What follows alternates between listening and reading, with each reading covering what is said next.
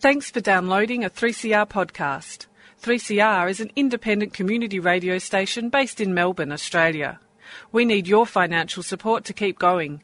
Go to www.3cr.org.au for more information and to donate online. Now stay tuned for your 3CR podcast.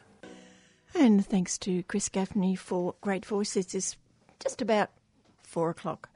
Today, the story of Haiti. What could have been, with Nicole Phillips, who's a US support lawyer. The 22nd of November rally information with Debbie Brennan. The why behind December the 13th in Paris. I'll be speaking with journalist and researcher Nick McClellan. But first, let's hear what Mr. Kevin Healy has to say for his week that was. A week, Jane Listener, when we'll move on to satire, but first, satire is clearly inappropriate for the big news of the week, which we can't just ignore by cracking a few unrelated bad jokes. There's no humour in innocents being slaughtered in the name of some maniac's God. God wants all but the relatively few adherents to the maniac's heresies dead. God made these people to be slaughtered.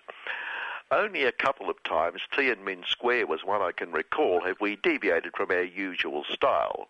Paris, we can't miss it, hour after hour, page after page after page. Much less coverage to the same fanatics, same slaughter in Beirut and other cities and countries not white Western capitalist.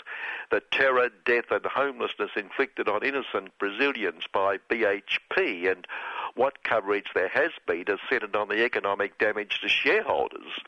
The terrorism, war crimes of deliberately bombing a Médecins Sans Frontières hospital, the continuing horrors, terror in Iraq, Afghanistan, Libya, Syria, the legacy of our white Christian crusades, invasions, slaughters, the coalition of the killing, Bush, Blair, Howard and their successor war criminals, the fanatical Islamic maniacs terrorising the world, a result of those war crimes. War crimes beget war crimes beget war crimes. War begets war begets war.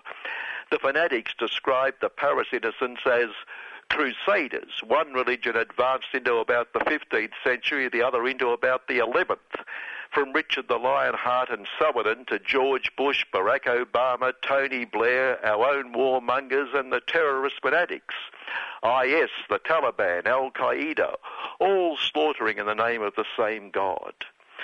Analyses of Paris, page after page after page, have concentrated on how to prevent these fanatics becoming fanatical brainwashed by evil, or how surveillance can prevent their brainwashed terror.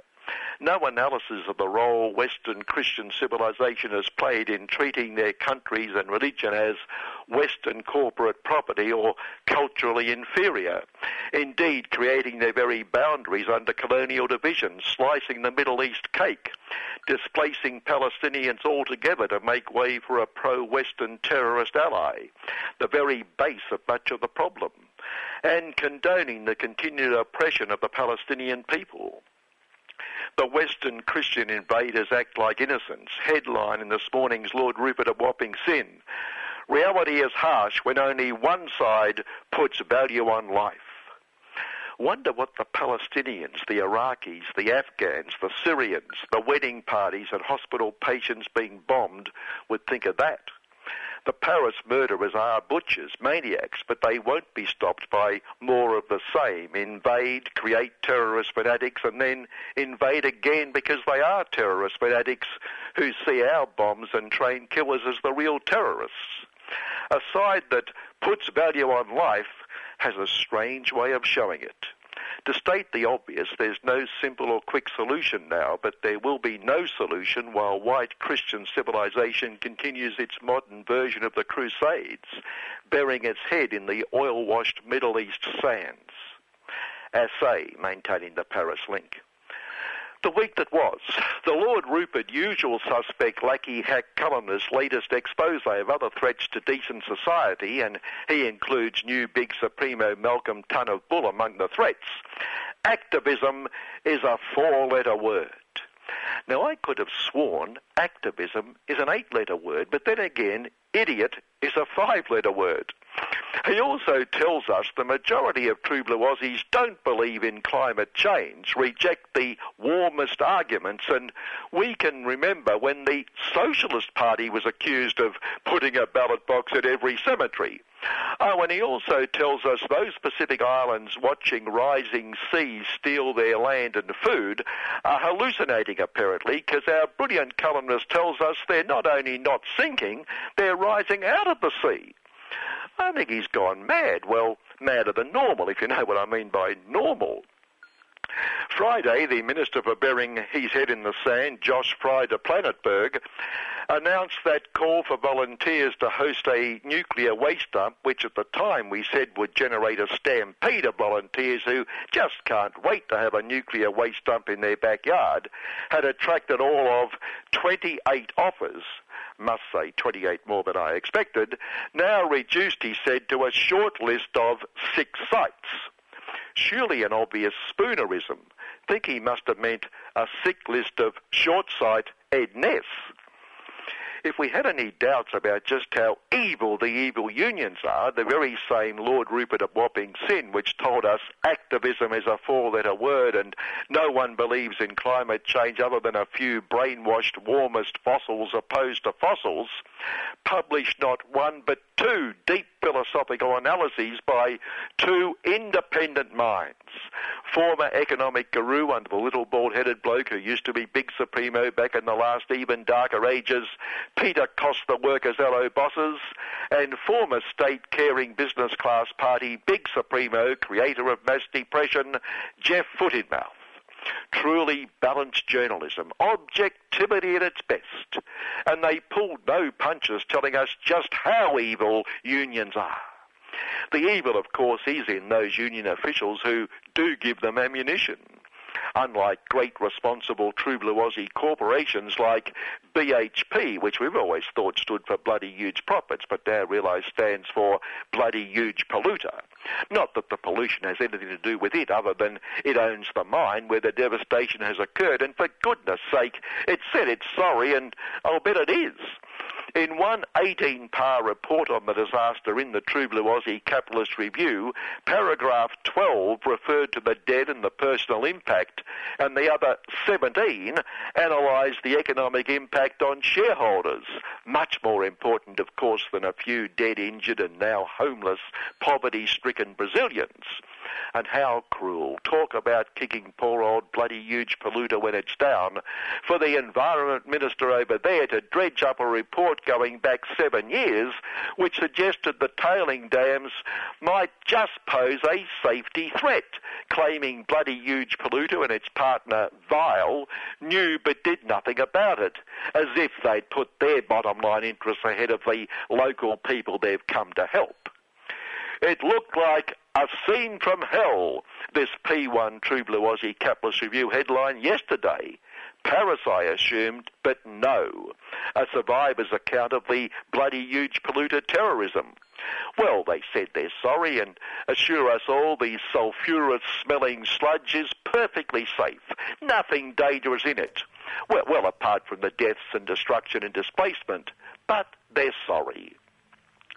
Getting back to those evil warmists, BHP deplores that left-wing threat to the world economy, and the Lord Rupert usual suspect, Lucky Wood we can be sure agree with this, left-wing threat, the World Bank, put out a report claiming climate change could push more than 100 million people into extreme poverty by 2030, disrupting agriculture and spreading disease.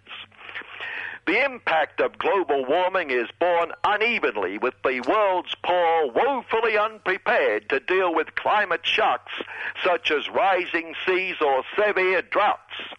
This new Bolshoi agitprop addition to warmist anthropogenic nonsense reported. The world's non-poor breathed a sigh of relief. Phew! They rubbed their hands greedily. Compassionately. In other words, it's business as usual. Yet that related commie threat to common sense, US of the UN of the US of the world, big supremo, Barack for change, change, change, Baracked for change, banned a Canadian-US of tar sands pipeline, which the usual warmest fear-mongering suspects suggested might create a few environmental problems, but only at both ends and right along. Okay, so most of the reasons were based on US of economic interest, but there are 2 points of view there. Thankfully, the sensible Republicans who know there is no such thing as climate change have promised to review the decision if they win next year. But one great US of good corporate citizen could probably explain how this happened. What colour is the big Supremo? Paul, the other one, looked knowingly. And to think we were considering paying at least some tax to this black thief. Because Paul, the other one, knows that if you're black, you're obviously a thief. Well, finally, back here, the technology giant so dedicated to helping society it feels that help is sufficient, and it's unreasonable to expect it to pay tax on top of that, denied kicking half a dozen or so kids out of a store, telling them they were unwelcome and posed a security threat, only there to steal.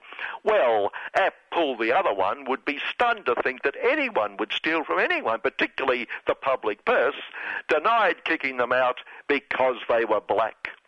Top marks to the secondary school principal for going back to the store with them and demanding an apology, and that they took it up with the principal shows how hurt, insulted, demeaned they felt. We believe in equality for everyone. Paul, the other one, refused to be interviewed but put out a statement, a brilliant rejoinder. So why were they thrown out? There's everyone and everyone, and these were the wrong coloured everyone. So this is one case where a black ban seems very appropriate and not racist. Good afternoon. And many thanks to Mr. Kevin Healy. Hear more from Kevin, 9 o'clock tomorrow morning for City Limits. The crisis in Haiti over recent times has been described as the heartbreaking plight of Haitian refugees caught between a country that doesn't want them and one that can't support them, with up to 500,000 legally stateless people facing deportation from the Dominican Republic to Haiti. Nicole Phillips has lived and worked in Haiti as recently as a couple of months ago. Nicole is an attorney with the US-based Institute for Democracy and Justice in Haiti, and we begin the interview with my description of Haiti, a nation where people have been struggling for centuries against repression and injustice. Yeah, I think that's probably a pretty accurate statement. You know, Haiti was first discovered by Christopher Columbus, sailed from Spain to discover America. Where he landed was actually Haiti. After his discovery, then the slave trade started, right, in the 15 and 16 and 1700s. So Haiti was a country that was colonized by the French, and they brought the slave trade to the rest of the Americas. And so Haitians, of course, were the victims of barbaric treatment, being overworked. The local indigenous population on that island, the Taínos, they were wiped out in a number of decades, which tells you by illness, but also by bad treatment, which tells you how terrible the treatment was at that time. Because of this terrible treatment of what we know, of course, of the slave trade in Haiti, then with the French Revolution that happened in 1789, the Haitian leaders within the slave community got this idea of wanting to revolt against the French and claim their independence as the French were claiming their independence from the aristocracy in France. And so there was a long battle of over 10 years for their independence, and they won in 1803. They defeated Napoleon's army, one of course the largest armies in the world, and became the first country in the world, the first independent colony in the world of slaves, which they very proudly took in 1804. This, as you can imagine, to the rest of the world, to the United States, to France, where slavery was still legal, this was extremely threatening to them. Slavery did not become illegal in the United States until 60 years later, until the 1860s. So over that time, these colonial countries really discriminated against Haiti and isolated them and refused to trade with them. Haiti had been one of the wealthiest, the second wealthiest colony in the world, just under the United States. They had many cash crops that were quite valuable, including tobacco and coffee and sugar and indigo. They depended, of course, on that as their revenue for their country. About 20 or 25 years or so after the revolution, France came back, parked their battleship off of the coast of Haiti and said, we will recapture your country unless you pay us a debt. And the debt was ostensibly for their last property due to this revolution. But the property, in part, was slaves, human beings that they were claiming property from. So they made Haiti pay back to them 150 million francs for this lost property. This debt was so onerous on the country, the debt, but it included the interest payments, right, that were required by the French government, that it took a large portion of Haiti's revenues and immediately put the country into great debt. That debt was then sold from the French government. It went to a French bank, and eventually it was sold to a U.S. bank and was paid off in the 1940s to what's now Citibank, which shows you the length of this, but that's also the devastation of the Haitian economy for that entire time, well over 125 years. So as a result, Haiti, through modern history, has not been able to have the public infrastructure, schools, the government structure, the court system, because they've never been able to afford to spend money on that. It's always gone out the door into this sort of debt. Sort of fast forward, Haiti was then also dominated by two dictators, François Duvalier, known as Papa Doc, and Baby Doc, his son, Jean-Claude Duvalier, and they reigned from the 1960s through 1986. Jean-Claude Duvalier was named president of the country when he was 19 years old by his father in 1971, and then his father then passed away and Jean-Claude took over. So we had that brutal dictatorship, some of the torture and treatment of prisoners, of political prisoners in that country, has been heralded as some of the worst and most barbaric torture in Latin America in that time period. And of course, as we know of the Pinochets and the others, we know that that's pretty impressive, unfortunately. And then more modern history, then leading up into with the fall of Jean-Claude Duvalier brought about elections, Haiti's first democratic elections in 1990. President Jean-Bertrand Aristide won those elections in 1990 and took office in 1991. And about 7 months later, there was a coup d'etat against him. And so the country's really been struggling since then for fair elections and democracy when often there's been another coup d'etat against President Aristide again in 2004. And both of these coup d'etats have been supported for sure and likely funded by the United States government as well, as President Aristide was, in their mind, socialist, left-leaning. What's been the relation with the peoples in the Dominican Republic, which is the other half of the island of Hispaniola? Yeah, it's interesting how similar and yet different that history has been. While Haiti was a French colony, the Dominican Republic was a Spanish colony, so that this was sort of a proxy war between France and Spain at that time. Consequently, Haitians speak French. Their food is sort of more French-oriented in some parts of their culture. And in the Dominican Republic, they speak Spanish, and their culture more reflects Spanish culture. So in some of those respects, although they both were countries with slaves, Haiti revolted, Dominican Republic never did.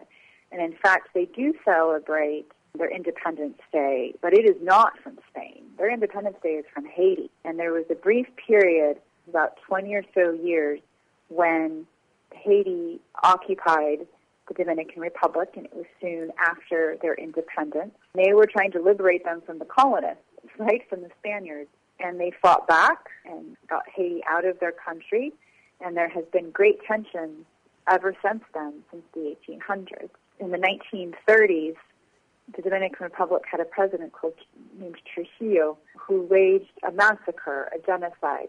He was very racist, perhaps as a result of the longer stay of the Spanish in Dominican Republic as opposed to in Haiti. The general color of skin of Dominicans is often lighter than Haitian, and Trujillo was considered to be very, very racist against dark-colored skin, although he had it himself, and waged a massacre that killing upwards of anywhere between 10 and 25,000 Haitians, which for the 1930s was an extraordinary amount of people. So there has certainly been tensions up until that point, and including since that point. So to fast forward to 2015, what we have now is a government that for at least 15 years, but really stemming back for decades, has fairly consistently tried to figure out ways legally and socially to use the labor and the skills of Haitians, but not have them become Dominican, not allow them to make their home on Dominican soil, to be free enough to be able to deport them when they're no longer of use to them economically. So throughout the 80s and 90s, when the fluctuations of sugar prices come up and down, and they need more sugar plantation workers, and they bring the workers in. As soon as the crops are over, they send them out in a very tumultuous time for Haitians, because when they're kicking them out, they can be violent, illegally violent, not giving them warning of their deportation, not giving them due process. And children are often born on Dominican soil. Under their constitution, they're entitled to citizenship. It's born on Dominican soil. They don't allow them to have that citizenship. So that's been something that's been percolating for the last few decades. That's how this continued discrimination manifests. In 2015, they announced that they were going to deport en masse Haitian migrants that were there and that hadn't registered and weren't entitled, had legal entitlement to stay, as well as those who had been born in the Dominican Republic but hadn't found the paperwork to be able to prove that they had been born there and hadn't registered with their system. So this was a huge, huge fear for many of us, certainly people of Haitian descent living in the country. Fortunately, they didn't do the en masse deportations like they said. I mean, this is potentially affecting hundreds of thousands of people. However, we have seen since that time, since about June of this year, we've seen upwards of 40 to 50,000 Haitians and Dominicans of Haitian descent who have voluntarily left the country for fear of violence, threats of violence, discrimination, racial profiling, children not being allowed to go into schools. There also have been a few thousand people that have been forcibly deported as well. So it's really creating a huge crisis between the two countries. Sort of a trade war has started over this. It's created that sort of political, economic crisis. It's really created a humanitarian crisis in Haiti because Haiti is not prepared to deal with the tens of thousands of people that are coming into the country. It lacks development, as I mentioned in the first place, but also there still are internal displacement camps from the earthquake in January 2010. In Port-au-Prince, we still have over 50,000 people living without homes. So to get another 50,000 people or so in search of services is certainly a huge burden on our economy. Most Haitians that I've heard of go to the Dominican Republic is for financial reasons. There often are family ties as well, but primarily the migration is due to economic factors. It's an interesting question about the earthquake, what impact the earthquake has had on migration flows, and it's a little unclear. Certainly after the earthquake, there were a lot of people that were leaving Haiti for the Dominican Republic. But it does appear that many of them have come back. So I don't know that there has really been any evidence of a huge uptick in migration to the DR since the earthquake or as a result of the earthquake, although there has been some. What happens to the people when they go back to Haiti? What awaits them?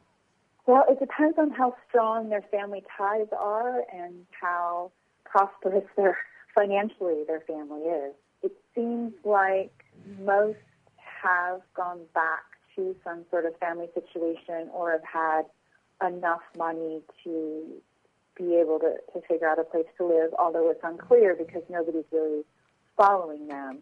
The Organization of International Migration has done interviews of about 35,000 or so migrants. We've got some great statistics about their status coming across the border. We haven't been able to track them, right, so we don't know where they end up. We know that there's about 3,000 or so people living at one border town in a displacement camp but has nowhere to go. That's very concerning. The conditions in the camp are really subhuman, very dangerous for medical conditions as well as safety, lack of food, lack of water, etc. In late June of this year, we observed truckloads of people coming across the border with destinations all over the country.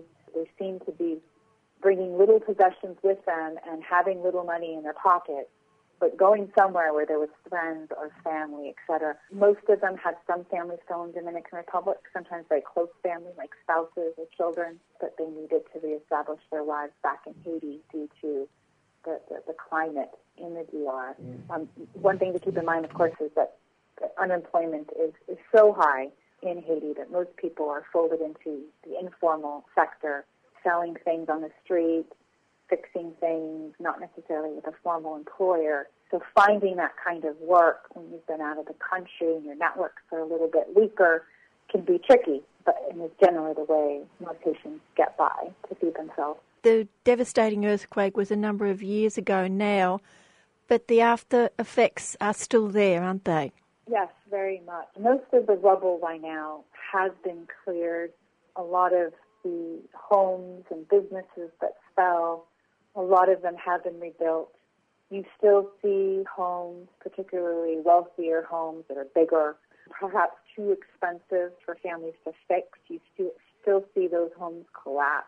People still dwelling in encampments, sort of squatters in those areas. You can see that in some of the wealthier neighborhoods. There's been some construction, but not nearly enough.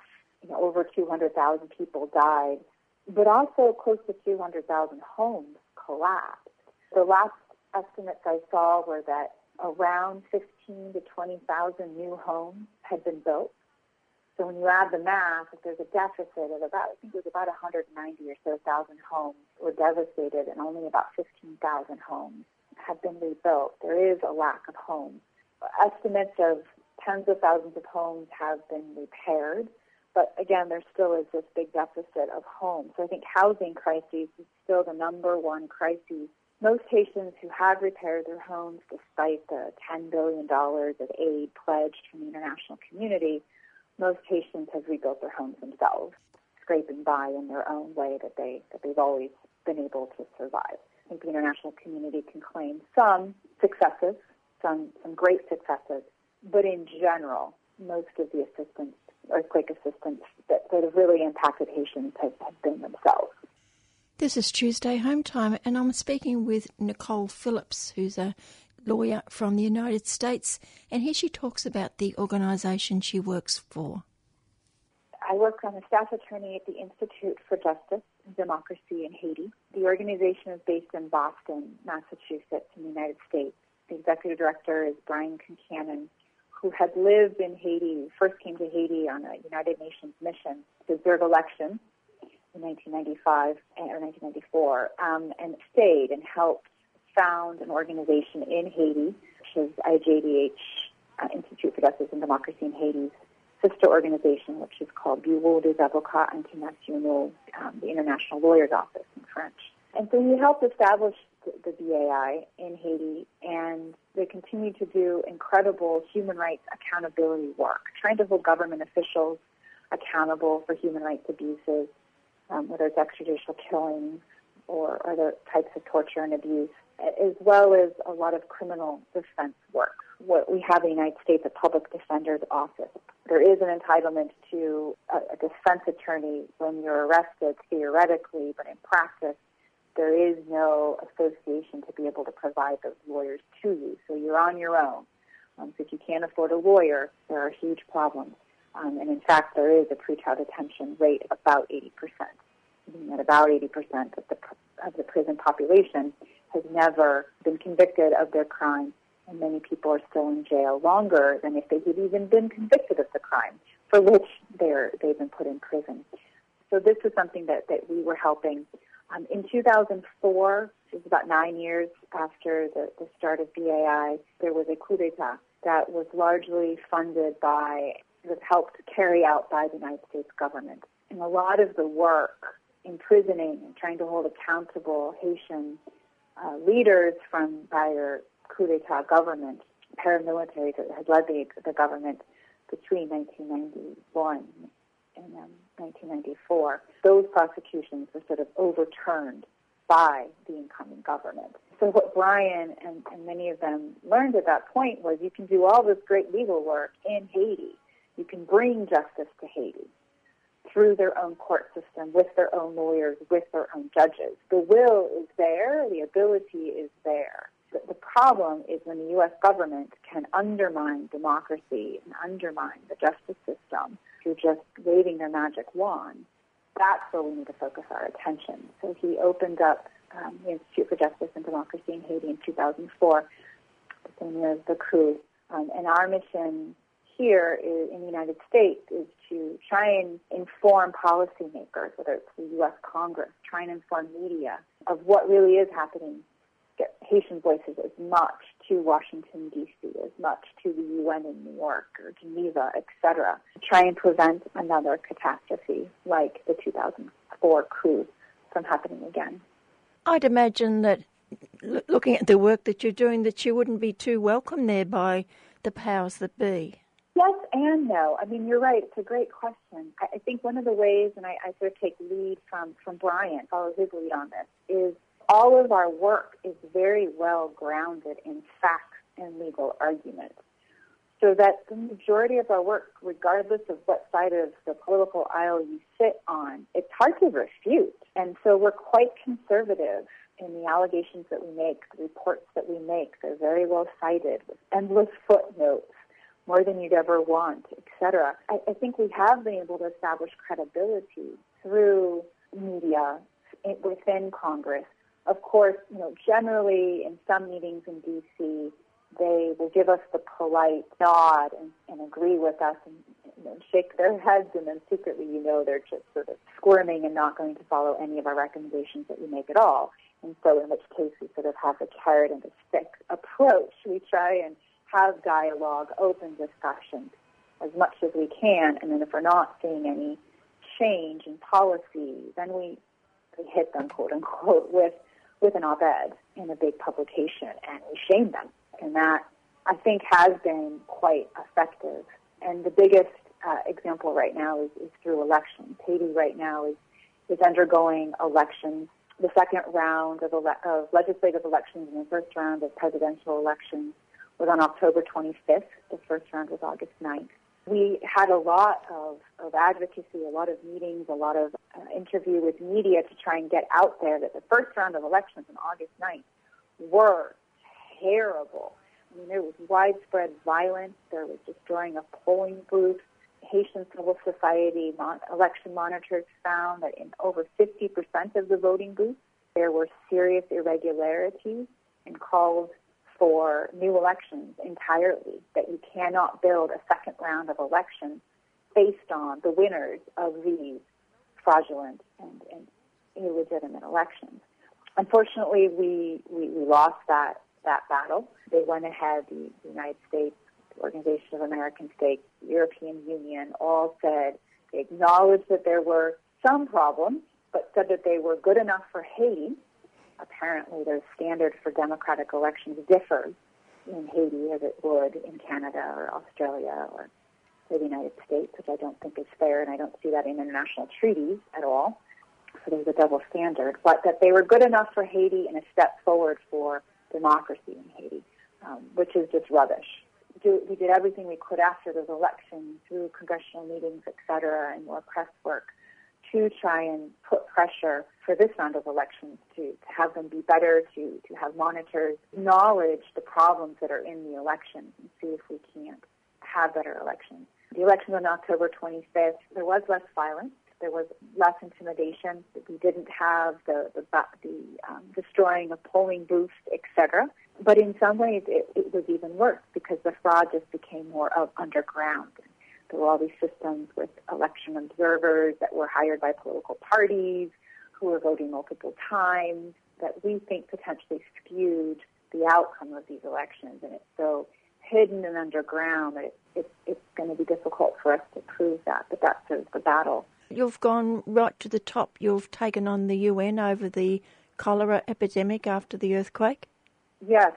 Another thing that's sort of hard for us to conceptualize for those of us who live in Australia or in the United States, etc., is that one of the enemies, unfortunately, of Haitians after the earthquake has been the United Nations itself, which, of course, is a shock to all of us who really look to the United Nations as a beacon of democracy and human rights accountability and development, etc. And what happened was that in October 2010, which was about 9 months or so after the earthquake, a UN battalion from Nepal, where cholera is endemic, brought cholera to Haiti. A few of its soldiers were infected with cholera. It's unclear whether they knew that they were infected because of the poor sewage and sanitation facilities of the UN peacekeeping base.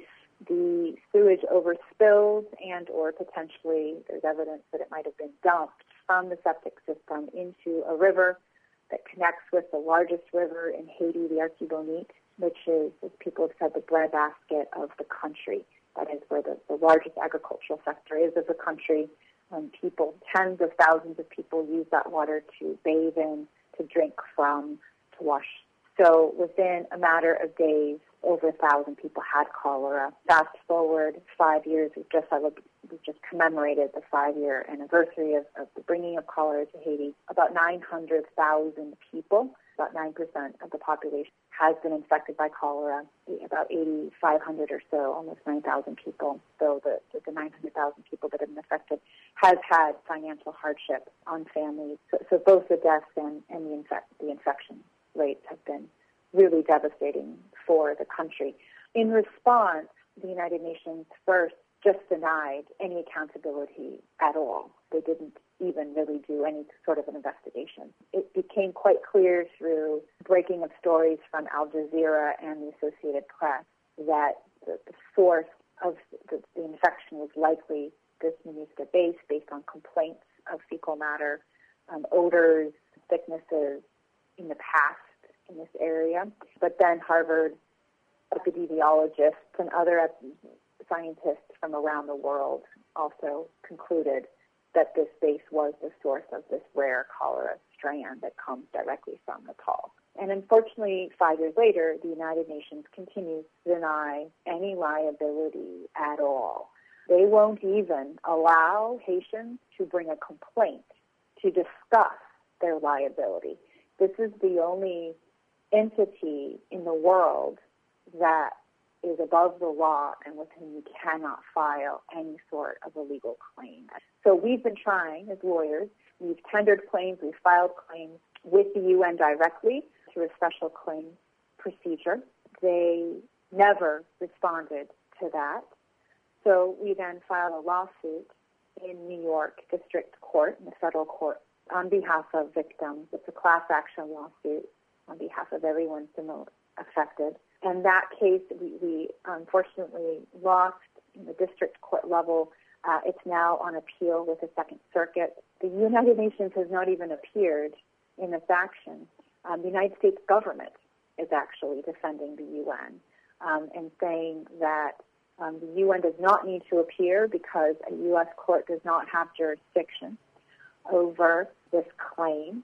And the reason is based on a convention called the Convention of Privileges and Immunities that the U.S. government signed that gives immunity to the United Nations for all claims. But what the U.S. government does not mention is that this same convention also puts on an obligation for the United Nations to provide some kind of a mechanism for the settlement of any kind of private claims, recognizing that you have to have some form of a procedure, of a mechanism to be able to file a complaint, even if it's an administrative complaint procedure. But the UN has never established that before. And So that's what this lawsuit is about. It's trying to get some kind of grievance mechanism for Haitians to be able to claim compensation. Really what Haitians want is to get clean water in Haiti, infrastructure and sanitation infrastructure in Haiti, so that people stop dying. The epidemic continues. People are still dying every few days of cholera, and so this needs to stop. We've focused on the things that are wrong, Nicole. What about the things that are right? Well, I'm glad you've asked that, because there are a lot of really positive initiatives and a lot of reason for hope. One of the things we talked about is sort of the justice system. There are a lot of women's grassroots organizations that are working hard against gender-based violence to try and change the culture of violence, fights that I think we can recognize that we've been working on here in the United States, and I'm sure is being worked on in Australia. Because of these efforts over the last several years, there now is new legislation pending before Parliament that would be a gender-based violence against women's act. Our organization is prosecuting gender-based violence claims. We're able to use the justice system to bring accountability for victims. I think that is a huge, huge victory. I also see that there is, I think with social media, the fact that we had so many election monitors out, and we've never had that. As far as I know in the history of elections in Haiti, we haven't had thousands of civil society participants out monitoring elections, providing results. We were tweeting them on the day of. I mean, the information from what was happening in small rural towns in Haiti, getting out into the big, into Twitter, into the blogosphere, witnessing what was happening, I think is the number one step that we need to take in order to bring accountability, in order to stabilize democracy in Haiti. And so social media has been helping that tremendously. I'm also a law professor at a law school in Haiti, and so every day I meet students that want to change the system, want to use creative ways like social media to do it, believe in the possibility of a less corrupt, more accountable Haiti. And so I think there's a lot of hope. The way that we get there is by having less intervention by the international community, like the United States, like the United Nations, the Organization of American States. I think that Haitians are ready to do this work themselves, and they're able to do this work themselves. And so that's what I'm sort of hoping, is that through our pressure, there'll be less intervention from the international community, and that Haitians will be allowed to rebuild their country, strengthen their country themselves in a much more sustainable way. Over the years, has there been cooperation between Haiti and the Cuban people? Haitians in general love Cubans. And I think one of the reasons is because of the medical services that they've been able to provide in a couple of different ways. One of the first responders to the cholera epidemic, or one of the first responders after the earthquake, were Cuban doctors, many of whom were already on the scene. Cuba sends hundreds of doctors to the country every year in remote parts of the area where there otherwise is no access to medical service. So this has been a huge factor for Haitians. But, they've been meeting cholera treatment plants, et cetera. They also take a number of students per year, of law students, of medical students, I'm sure others, to be educated and to live in Cuba and to get their education in Cuba.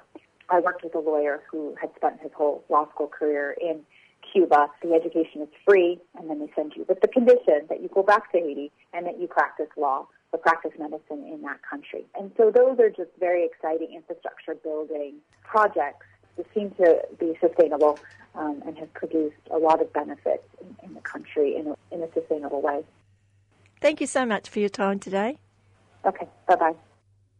And that was Nicole Phillips, who's a hard-working lawyer based in the US but spends a lot of time in Haiti, and she works for the US-based Institute for Justice and Democracy in Haiti.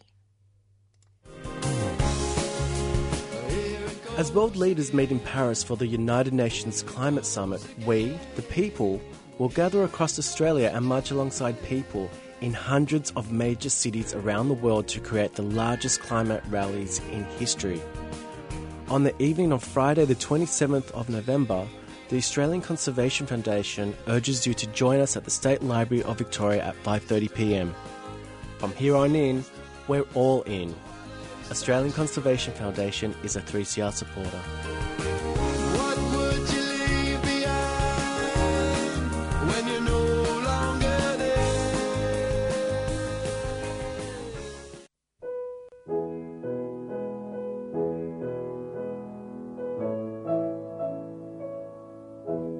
Come down to the Lohman Hotel in Brunswick East on Saturday the 28th of November at 9pm for the Joe Hill Centenary Tribute Concert. Old Time Union Band, Bob Mancourt, local Melbourne musicians, plus special surprise guests will perform songs of workers' struggle and pay tribute to a man who inspired Woody Guthrie, Paul Robeson, Joan Baez, Pete Seeger, Bruce Springsteen and countless others. For more information, visit www.3cr.org.au. In Salt Lake City, just as I am standing by my bed. On the 22nd of November, Melburnians will again rally to prevent the anti-Muslim Reclaim Australia from growing into a far-right movement. RI has changed its location from Parliament House to Melbourne's outer northwest suburb of Melton. And the Campaign Against Racism and Fascism believes that this is because the numbers preparing to counter-rally at Parliament have far exceeded RA's. Yesterday I spoke with Debbie Brennan from CARF and began by asking her to talk about the solidarity offered to 3CR after members of the United Patriot Front gained access to 3CR.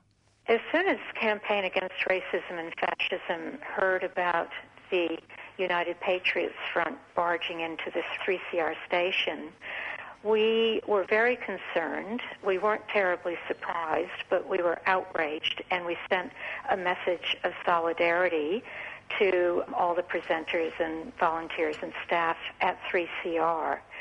And what we let 3CR know is that we are completely with them, because we're listeners ourselves, we're presenters and subscribers of 3CR, and we've benefited a lot from 3CR in many ways.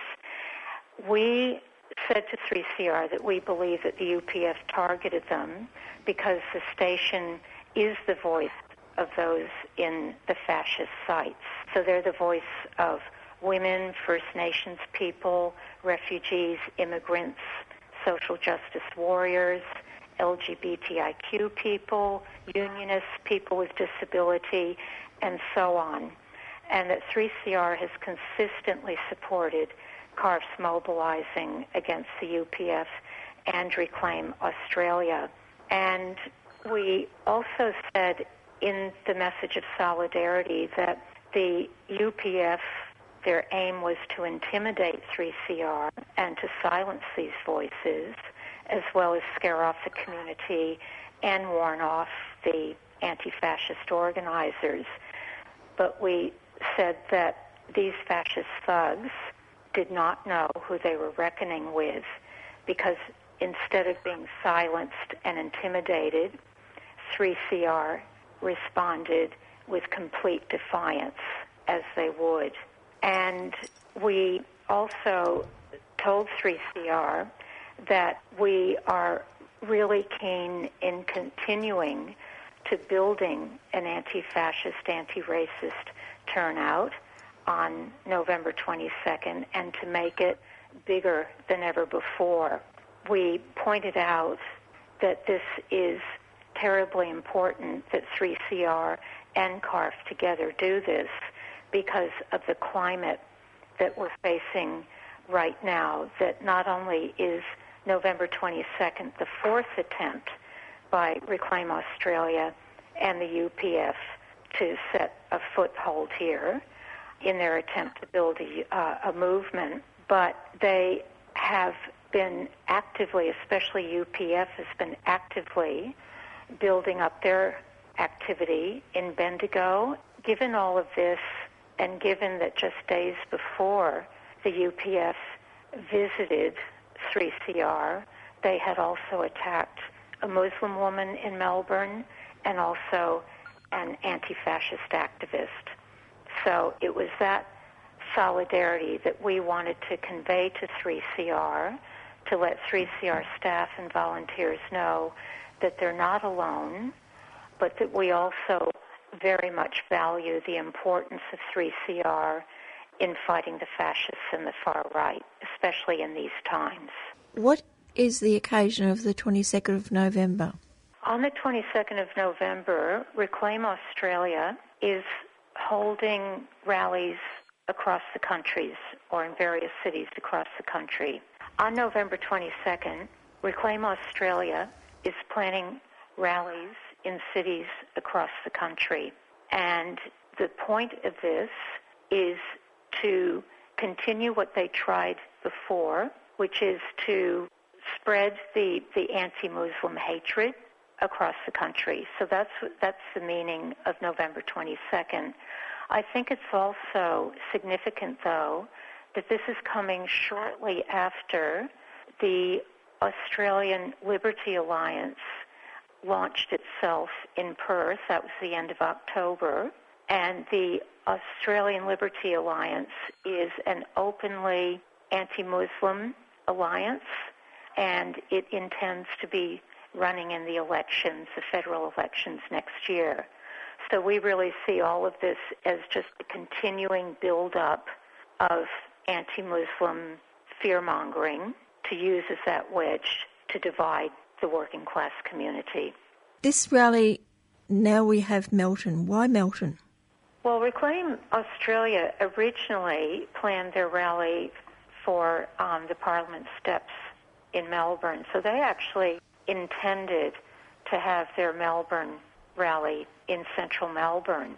But last week they announced that they are moving to Melton. And we see this partly because they saw us mobilizing. They could see the strong building happening.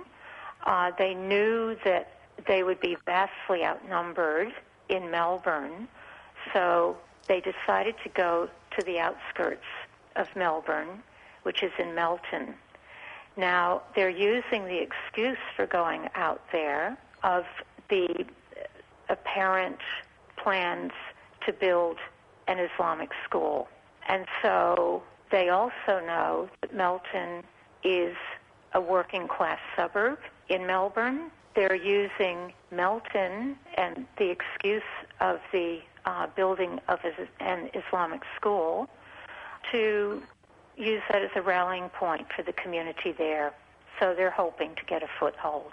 Whereabouts in Melton? It's not that close to Melbourne, is it, for people who are not sure where Melton is? Okay, Melton is in the northwest outskirts of Melbourne. Is actually not terribly far from the center of Melbourne. And it's the rally that they're holding is going to be in a park opposite the Melton City Council. And in fact, the address there is 232 High Street in Melton.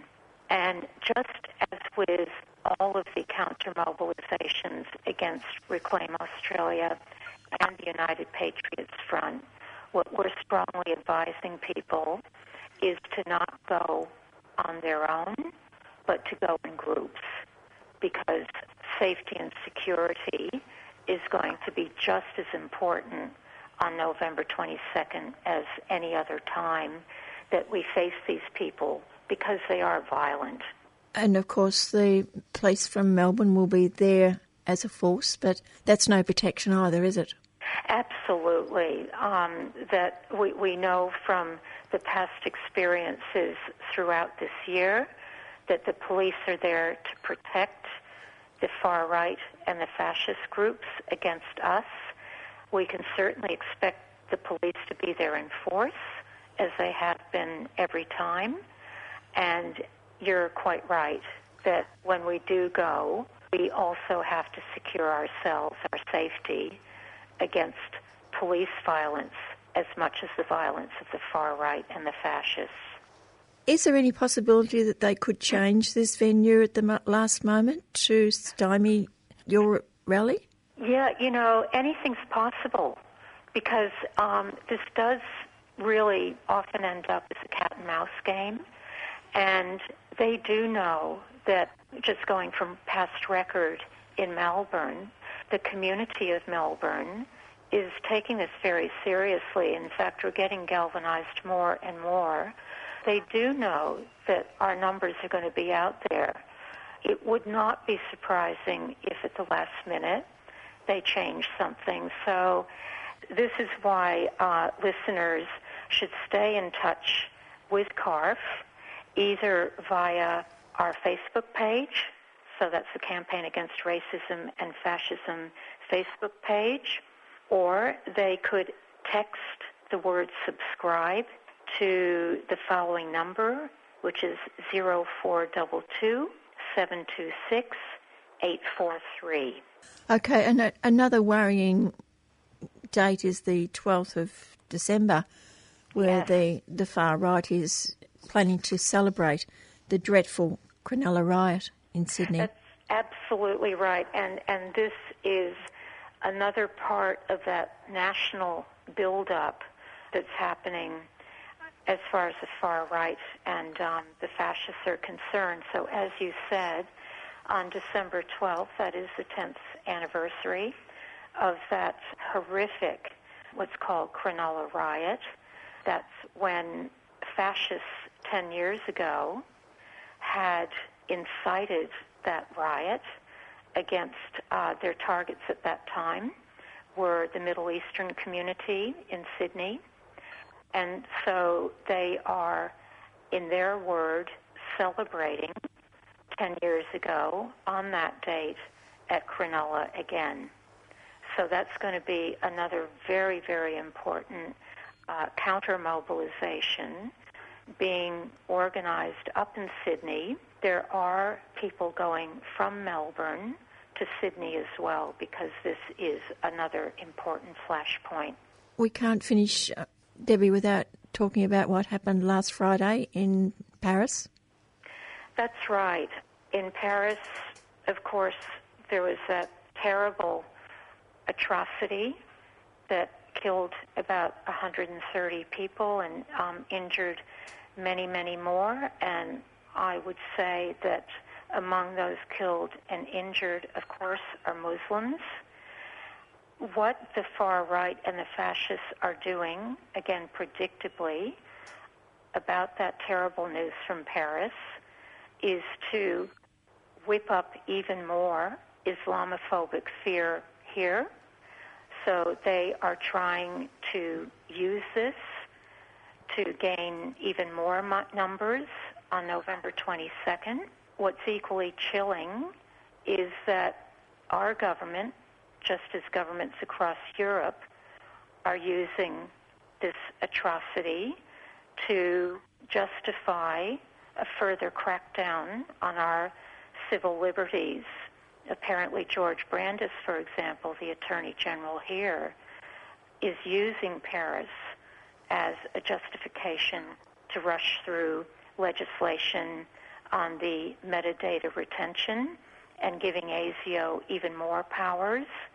And we can rest assured that they're going to be using this to be clamping down even more on immigration into Australia and clamping down our borders more than they already are. That atrocity in Paris is being used to the hilt, not only by the far right and the fascists, but also by our own governments. So this is even more of a reason for us to be out there on November 22nd in our thousands. You can imagine the sophisticated surveillance that the French state must have on all technologies, yet they didn't detect anything. Yes, I did read something that the intelligence, in fact, knew that something was going to happen. It would be very hard to believe this came as a total surprise. And the other thing that has been mentioned a lot on social media, pointed out quite rightly, is that all of our attention is going to Paris, where Beirut, which experienced a terrible atrocity the day before, is not getting the attention in the news that Paris is. And that's certainly speaking volumes to us about whose lives are more important than other lives.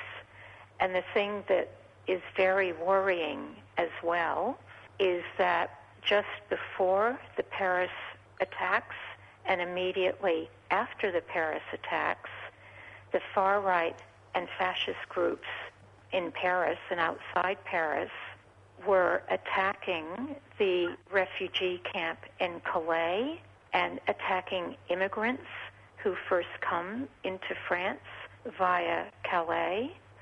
And so in France, Muslims and the immigrant communities are copying it immediately. And this is something that we really have to be preparing to stop here, because the climate is for this to happen here as well. But rather than seeing this with a lot of alarm and fear, we should be preparing to stop it before it stops. And that, again, is what November 22nd has to be about. Okay, if you could give that address again. It's at the park just outside Melton City Council at 232 High Street in Melton. The rally is going to be from 11 in the morning on the 22nd of November. Thanks, Debbie. Thank you, Jan. And that was Debbie Brennan from the Campaign Against Racism and Fascism. And that rally, as she said, is on the 22nd of November in Melton at 11 o'clock.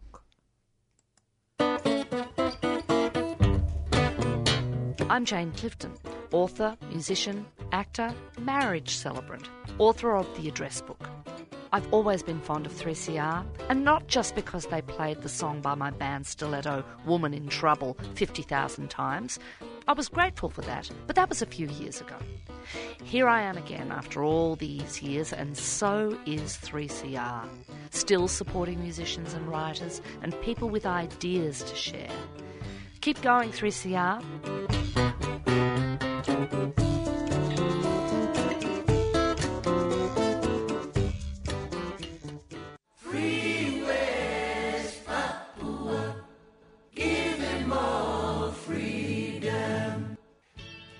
You're all invited to the Sampari Art Exhibition and Sale, organised by the Federal Republic of West Papua Women's Office at the ACU Gallery on Brunswick Street, Fitzroy. The Sampari exhibition will also include a host of exciting events, including poetry, literature, the environment and film between December 4th and 13th. For more information, go to dfat.federalrepublicofwestpapua.org or call Bronwyn on 0413 988 280. The Federal Republic of West Papua Women's Office is a 3CR supporter.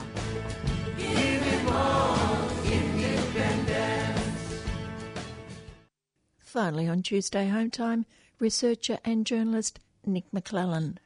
I think the horrific events in Paris in recent days and the massacre of non-combatants, of people going about their lives last Friday, has really shocked lots of people. But it's also shocking much of the media commentary that's accompanied the events in Paris, because they lose so much of the history that might help us understand, not justify, but understand what's happened. A lot of the commentary is that these were random attacks in places, that these came out of nowhere, that the sources of this were hidden, the debate whether it's come from inside or outside, as if the two were unconnected.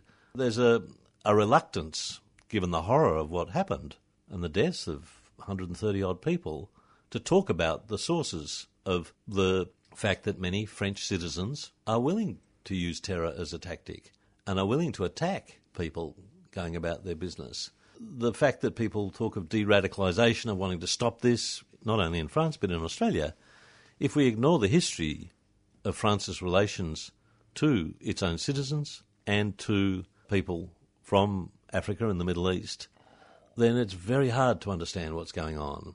The other element, and although it's been mentioned in passing, but it's really significant, is that the attacks in Paris are part of a broader complex. We've seen in recent weeks attacks against a Russian airliner, a Kurdish left rally in Ankara, parts of Beirut. Once again, these are presented as these random terrorist attacks, often attributed to Daesh, Islamic State, but not really drawing the connection explicitly that forces that are engaged in military operations within Syria and Iraq are now being assaulted outside Syria and Iraq. The Russians, as we know, have been intervening through air power in support of the Assad regime in Syria. The forces on the ground that have been fighting against Islamic State troops are from the Kurdish Peshmerga and the military forces aligned to the PKK, the Turkish Kurdish party, and Hezbollah, the Lebanese militia, has sent brigades of troops into Syria to fight alongside the Assad regime. So it's not surprising that the bombings in Beirut are in areas where Hezbollah has its stronghold.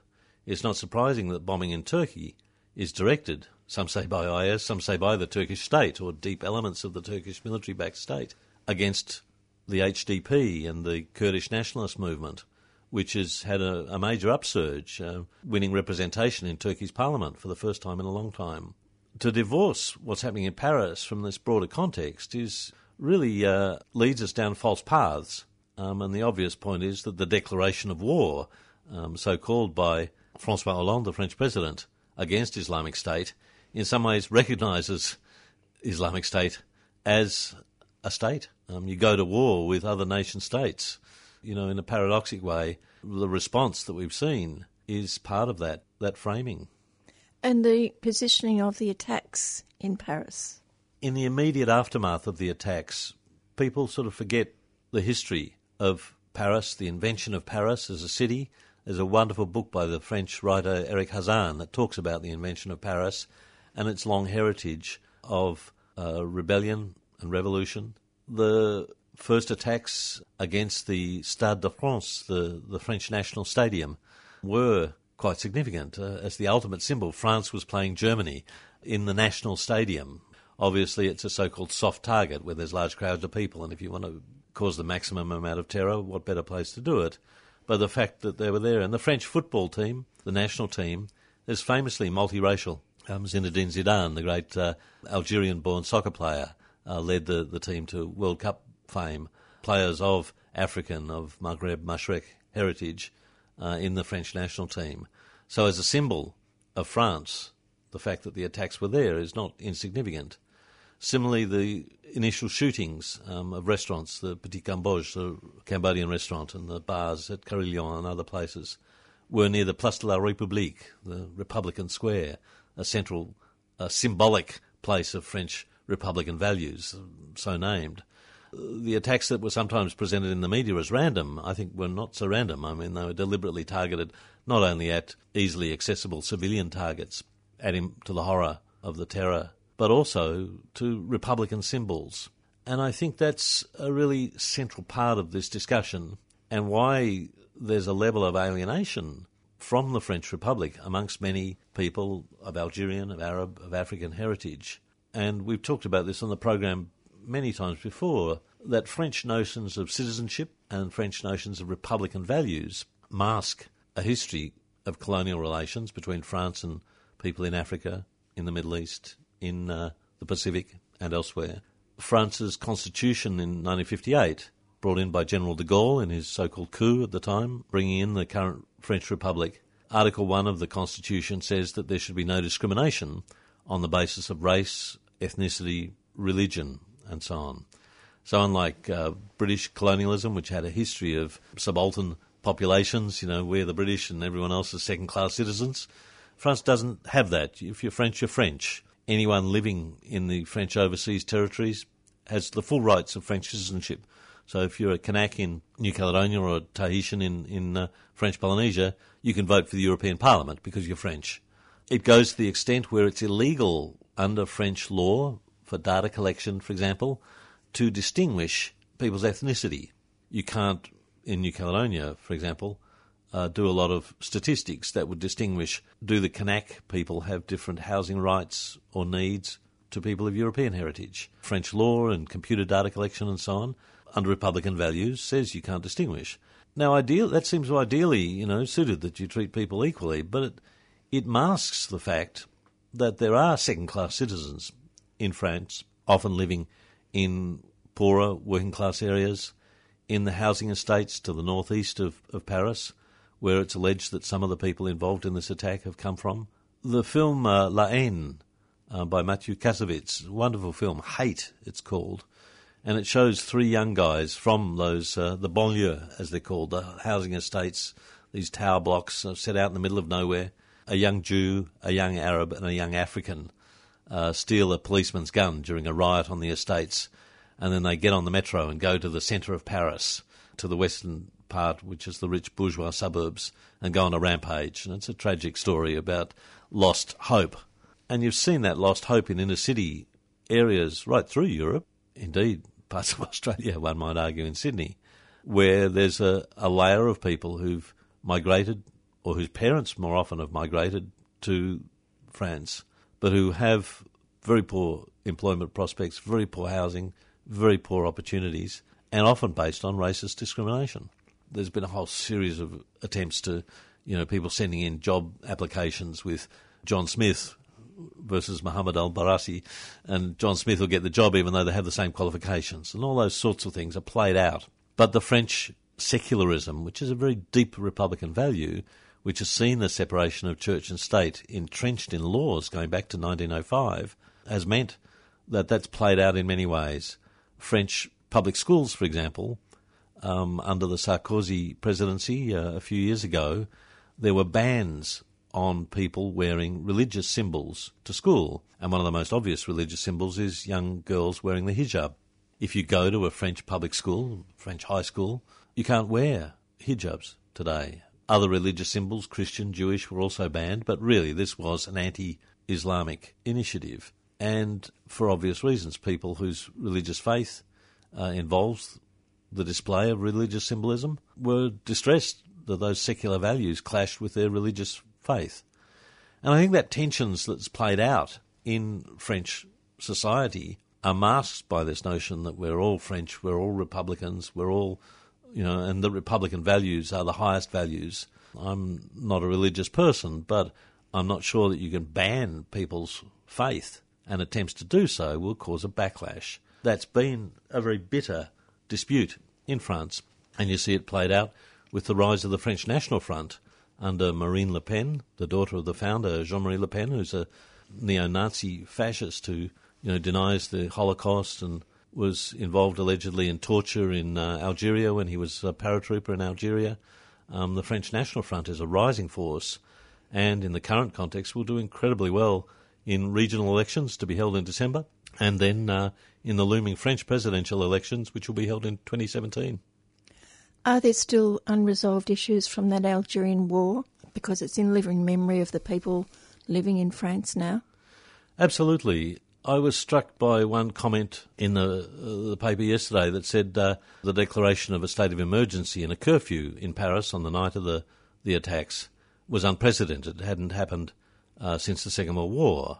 Well, that's just wrong. I mean, there have been many curfews in Paris. Some of the most notorious, some of the most famous, tragic periods were during the Algerian War between 1954 and 1962. France was at war in Algeria, which was then a department, part of France. But the FLN, the Front de Libération Nationale, the National Liberation Front in Algeria, launched military actions in Algeria, but facing military defeat, took the war to France. And there was a series of bombings by the FLN throughout France, particularly against military targets, soldiers, against French infrastructure, blowing up petrol tanks and so on, but eventually also against civilian targets. And you see the sort of same terror that was used this week back in the 1960s. There were curfews then. There was harassment of Arabs, Algerians who'd come to France right from the end of the 19th century, living in Paris. Famously, the FLN called a rally in 1961 to oppose the curfew in the Arab quarters of Paris. And in a terrible night, The rally was attacked by French CRS police, hundreds of people beaten, dozens killed, estimates 60, some estimate many more were killed, bodies thrown in the Seine, people taken to the French police headquarters under Maurice Papon, the police prefect, who was a notorious fascist collaborator during the Second World War. Terrible, terrible scenes in Paris in 1961. And as you say, that's within living memory. The parents and grandparents of the people, Algerians living in the squatter settlements and the housing estates today around Paris, remember clearly that heritage, even if many other people have forgotten. And many of the Algerians who worked with the French effort against the FLN, many of the soldiers who joined the French army to fight against the FLN, with the defeat of France with the peace agreement in 1962, migrated to France. The so-called Harkis, those who'd collaborated with the French state, those who'd fought in the French army against the National Liberation Front, fled, and tens of thousands of people migrated to France in the early 1960s. And so it's the sons and daughters, sometimes the grandkids, of those Harkis, of those migrants from Algeria particularly, who are living in the housing estates in the northeast of Paris, who have faced significant discrimination. Even though they're French-born, they are not seen as French by many of the Conservative National Front voters. A real concern from that French-born generation of migrant children who've often come because their parents allied themselves with the French state but ended up living in very poor conditions, working in factories or unemployed in the outer suburbs of the greatest city in France. And as I say, the fact that the newspapers can say, they haven't had a curfew in Paris since 1945 is just stupid journalism and misses that whole heritage of conflict. You know, famously, the famous film Battle of Algiers by Gilles Pontecorvo documents, indeed using some of the people who were involved, the war in the Kasbah, where Algiers was quarantined. The Arab quarters of the Kasbah and other Arab quarters were blocked off from the European parts of Algiers, and people smuggled bombs out of the Kasbah in baskets, many women carrying them, and they attacked civilian targets in the same way that we've seen in the last week in Algiers. The capture of one of the FLN leaders, he's paraded before a press conference, and one of the journalists says, "Why do you use these basket bombs?" And I'm paraphrasing, but he says, "Well, we don't have planes. We'd be happy to swap our baskets for your planes." This is, the 1950s, 1960s, and that heritage is being played out again today, where you have Russian, American, French, and indeed Australian planes attacking the IS targets in a military operation. Basket bombs that we've seen, the modern equivalent of those are being played out once again. So I'm not trying to justify the horror of what's happened, but you have to try and talk about why. You have to understand the history of this to think about what your response is. And part of it has been the crushing of progressive forces in the Middle East, in much of Africa, since the 1960s, since that time. And what role has France played in that? Well, France has backed pretty much every military dictator in Africa in its former colonies. France, like the United States and others, has at times chosen to back one or other of the Gulf regimes. Certainly Saddam Hussein's regime in the early days was armed with French missiles, French technology, and governments of all persuasions have backed one or other of the Gulf monarchies or the Arab dictatorships, particular times. So there's a long history of both France and Russia backing the Assad regime, particularly through arms sales. We've seen the historic defeat of the left, communist parties, Fedayeen and ultra-leftist groups in the Middle East. There are some areas where, for example in Iran, sections of the left through the trade union movement and so on have maintained a presence. The Kurdish areas, you see left-wing as well as conservative Kurdish forces. But by and large, the defeat of the left in most Middle Eastern countries, in Iraq, Egypt and so on, has left Islamist forces as amongst the main opposition to the status quo. You see it with the Palestinian movement in the 1960s. The terrorist forces famously was the PFLP and the Democratic Popular Front for the Liberation of Palestine. Both organisations whittled away compared, and today Hamas in Gaza is the strongest force in opposition to Fatah within the Palestinian movement. That defeat of the left has enormous implications for the sort of tactics that we're seeing today from oppositional forces. And the very fact that countries like Qatar and Saudi Arabia, and indeed Turkey, have given objective or financial support to Islamic State is part of that picture. Turkey that's allowed so many foreign fighters to pass through the border, where a tighter border clamp could have limited the flow of both supplies of petrol flowing one way and arms flowing the other way, overseas fighters getting through to northern Syria and Iraq. So you've got this bizarre situation where the forces that are most actively fighting on the ground against IS includes the Peshmerga from Kurdistan, includes the PKK-aligned forces, includes the Hezbollah, the Shiite forces from southern Lebanon and Beirut. All of these groups deemed as terrorists, like the PKK, by the Australian government. And when you're looking at history, you can't ignore the deal that was done during World War I regarding the Middle East. Next year, 2016, is the centenary of the Sykes-Picot Agreement, a famous agreement between the British and French foreign secretaries at the time to draw lines on the map and reconfigure the Middle East in line with the defeat proposed of the Ottoman Empire, period of Lawrence of Arabia, and support for the rise of King Faisal, ultimately creating Saudi Arabia, the division of Iraq and Kuwait, creation of Syria and Lebanon as independent nation-states, Jordan as a Hashemite monarchy. The British and French Empire collaborated to discuss the carve-up of the Ottoman areas that had been under Turkish control, and with the defeat of the empire leading to historic genocide such as the attacks on the Armenians, displacement of Kurdish populations in the interests of this nation-state creation, has left a legacy of colonial boundaries that are under stress today. Obviously, Daesh, IS forces have famously dissolved the boundaries between Syria and Iraq in those northern areas. The Kurdish forces are seeking to carve out a nation-state comprising parts of Iran, Iraq, Syria, Turkey, certainly along that border. Although they say they don't want independence, I think that hope still beats in the heart of many Kurds who are today fighting against the Islamist forces in Iraq and Syria. And since the end of the Cold War, those colonial boundaries have been under stress. 1991, lest we forget, the invasion of Kuwait by Saddam was justified by the argument that this was just a creation of British colonialism, that this was historically Iraqi territory, the Kuwaiti monarchy had no legitimacy, and so on.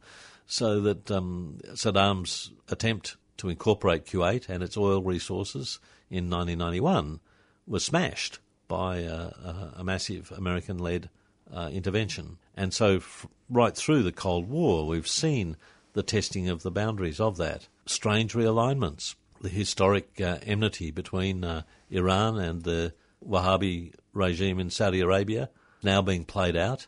We have Iran backing militias against IS, and Saudi Arabia, from all significant reports, providing financial, political and other secret support for IS. So you have Bahrain, Qatar, Saudi Arabia backing Islamist movements.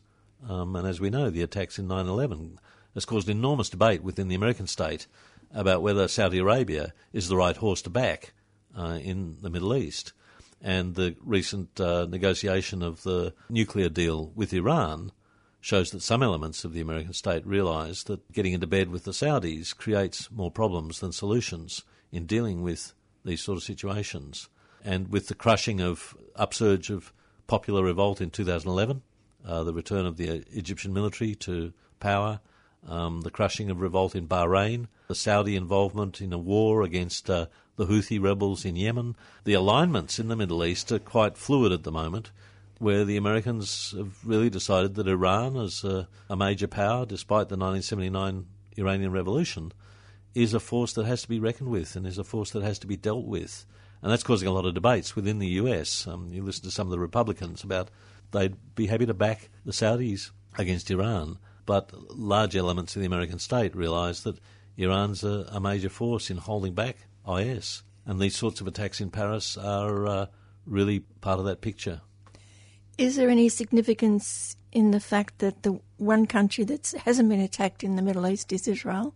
Well, the attacks have been domestic in that sense, but it's that classic situation since the building of the apartheid wall, as it's called, the wall dividing West Bank from many parts of Israel proper.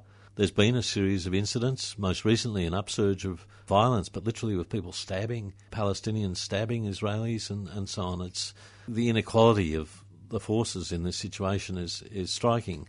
Israel, once again, faces a complex situation. Israel is quite happy to see chaos in Syria and Iraq, which were two of the so-called steadfast Arab forces going back a couple of decades in terms of their support for the Palestinian movement. The Israelis have worked hard to rebuild relations with Turkey in spite of the incident where the Turkish ship carrying peace protesters for Gaza was attacked. The Israelis have seen Turkey as a very strategic ally in their relations with the Arab and Muslim world. And so there's a whole series of difficult situations. But more and more you see the isolation of Israel. More and more you see the Netanyahu government losing the plot in terms of analysing the sources. His recent comments, for example, that the Mufti, the Grand Mufti of Palestine, was a greater cause of the Holocaust than Hitler. I'm paraphrasing, but the sort of statements that have been made from the Israeli Prime Minister are just bizarre in terms of an understanding of the greatest threat that's been brought to Jews with the fascist regime in Europe in the 1940s. To conclude with France, what will this lead to? This is going to lead to more tragedy. I think the tension between recognising the rights of French citizens of Arab and African heritage, making them own, contribute, value the society, is a tension that is getting worse rather than better by the anti-terrorist steps, the counter-terrorist steps that are being taken to crack down on a minority. Framing of the conflict between the West and Islam means that there's 1.6 billion people of Islamic faith out there. There's an awful lot of people to take on. If it's framed as a political question with the reactionary values of the Islamist movement, the Salafist movement, then it's a more realistic question about how people, regardless of race, regardless of ethnicity, can deal with those political questions as they're. If it's a war, then you choose sides in a war, and people will choose sides. And many people in France won't choose the side of the French Republic because of that colonial history. And to ignore that colonial history leads us into serious, serious problems that are coming. On a smaller scale, we have the same thing. Channel 9 puts Pauline Hanson on the telly on Sunday night saying that moderate Muslims, so-called, should speak out or they should leave their religion. You know, here we've got that sort of racial profiling in Australia. And on a micro scale, with the shooting in Parramatta, with people in Australia who've been tempted to go off and fight in Syria, we have on a microcosm what's happening across Europe with this fundamental debate. I think there's a real political challenge for the left in terms of critiquing the Islamist movement, the reactionary nature of much of their solution to the crisis, but to isolate the terror as a bestial thing, as many headlines have done, just ignores the politics and the complexity of all of these elements. Once again, ironically, Paris is hosting the climate conference in a few weeks, and yet no one's talking in the media commentary I've seen in the last week about the role of climate change in driving conflict in Syria. There's a number of very good studies out now showing how the north of Syria has been in such severe drought that it's driven people off the land and has been one of the drivers of the conflict, which is not purely military, in Syria, going back, to the 2011 uprising. And that concatenation of the post-2008 economic crisis and how that's hit hardest in working class areas and the housing estates of France, the driver of climate change as a driver of conflict in the Middle East, all these concatenations of effects is part of the picture, but people don't want to talk about that because that then places responsibilities on us as well as on them. The calls of the Pauline Hansons of the world that moderate Muslims must act means that there's no need for us, white fellas, to act. And I think that's deliberate, that sort of framing, but I think it's really important. And if you talk about these things, you get slapped down as if it's inhumane, as if it's disrespecting the dead, and there's no intention to do that. The horror of what happened should not in any way be mitigated. But if we're talking about what responses we want, simply to going to war is not going to work. And I think you see that from the Barack Obama administration, from Malcolm Turnbull and others. They recognise that going deeper and deeper into war in Syria is not going to solve what are political solutions. And indeed, our Prime Minister has used that term, political solution. But if you want to have a political solution, you've got to talk politics. And once you start talking politics, it's very difficult for the G20, for Putin and for Obama and for Turnbull and for Francois Hollande, because it involves a discussion about what should happen in the Middle East and what drives conflict in the Middle East and what drives people to use such horrific terror tactics. Thanks to journalist and researcher Nick McClellan. Just about the end of the program, just a message about the rally and then it'll be end of me for the day.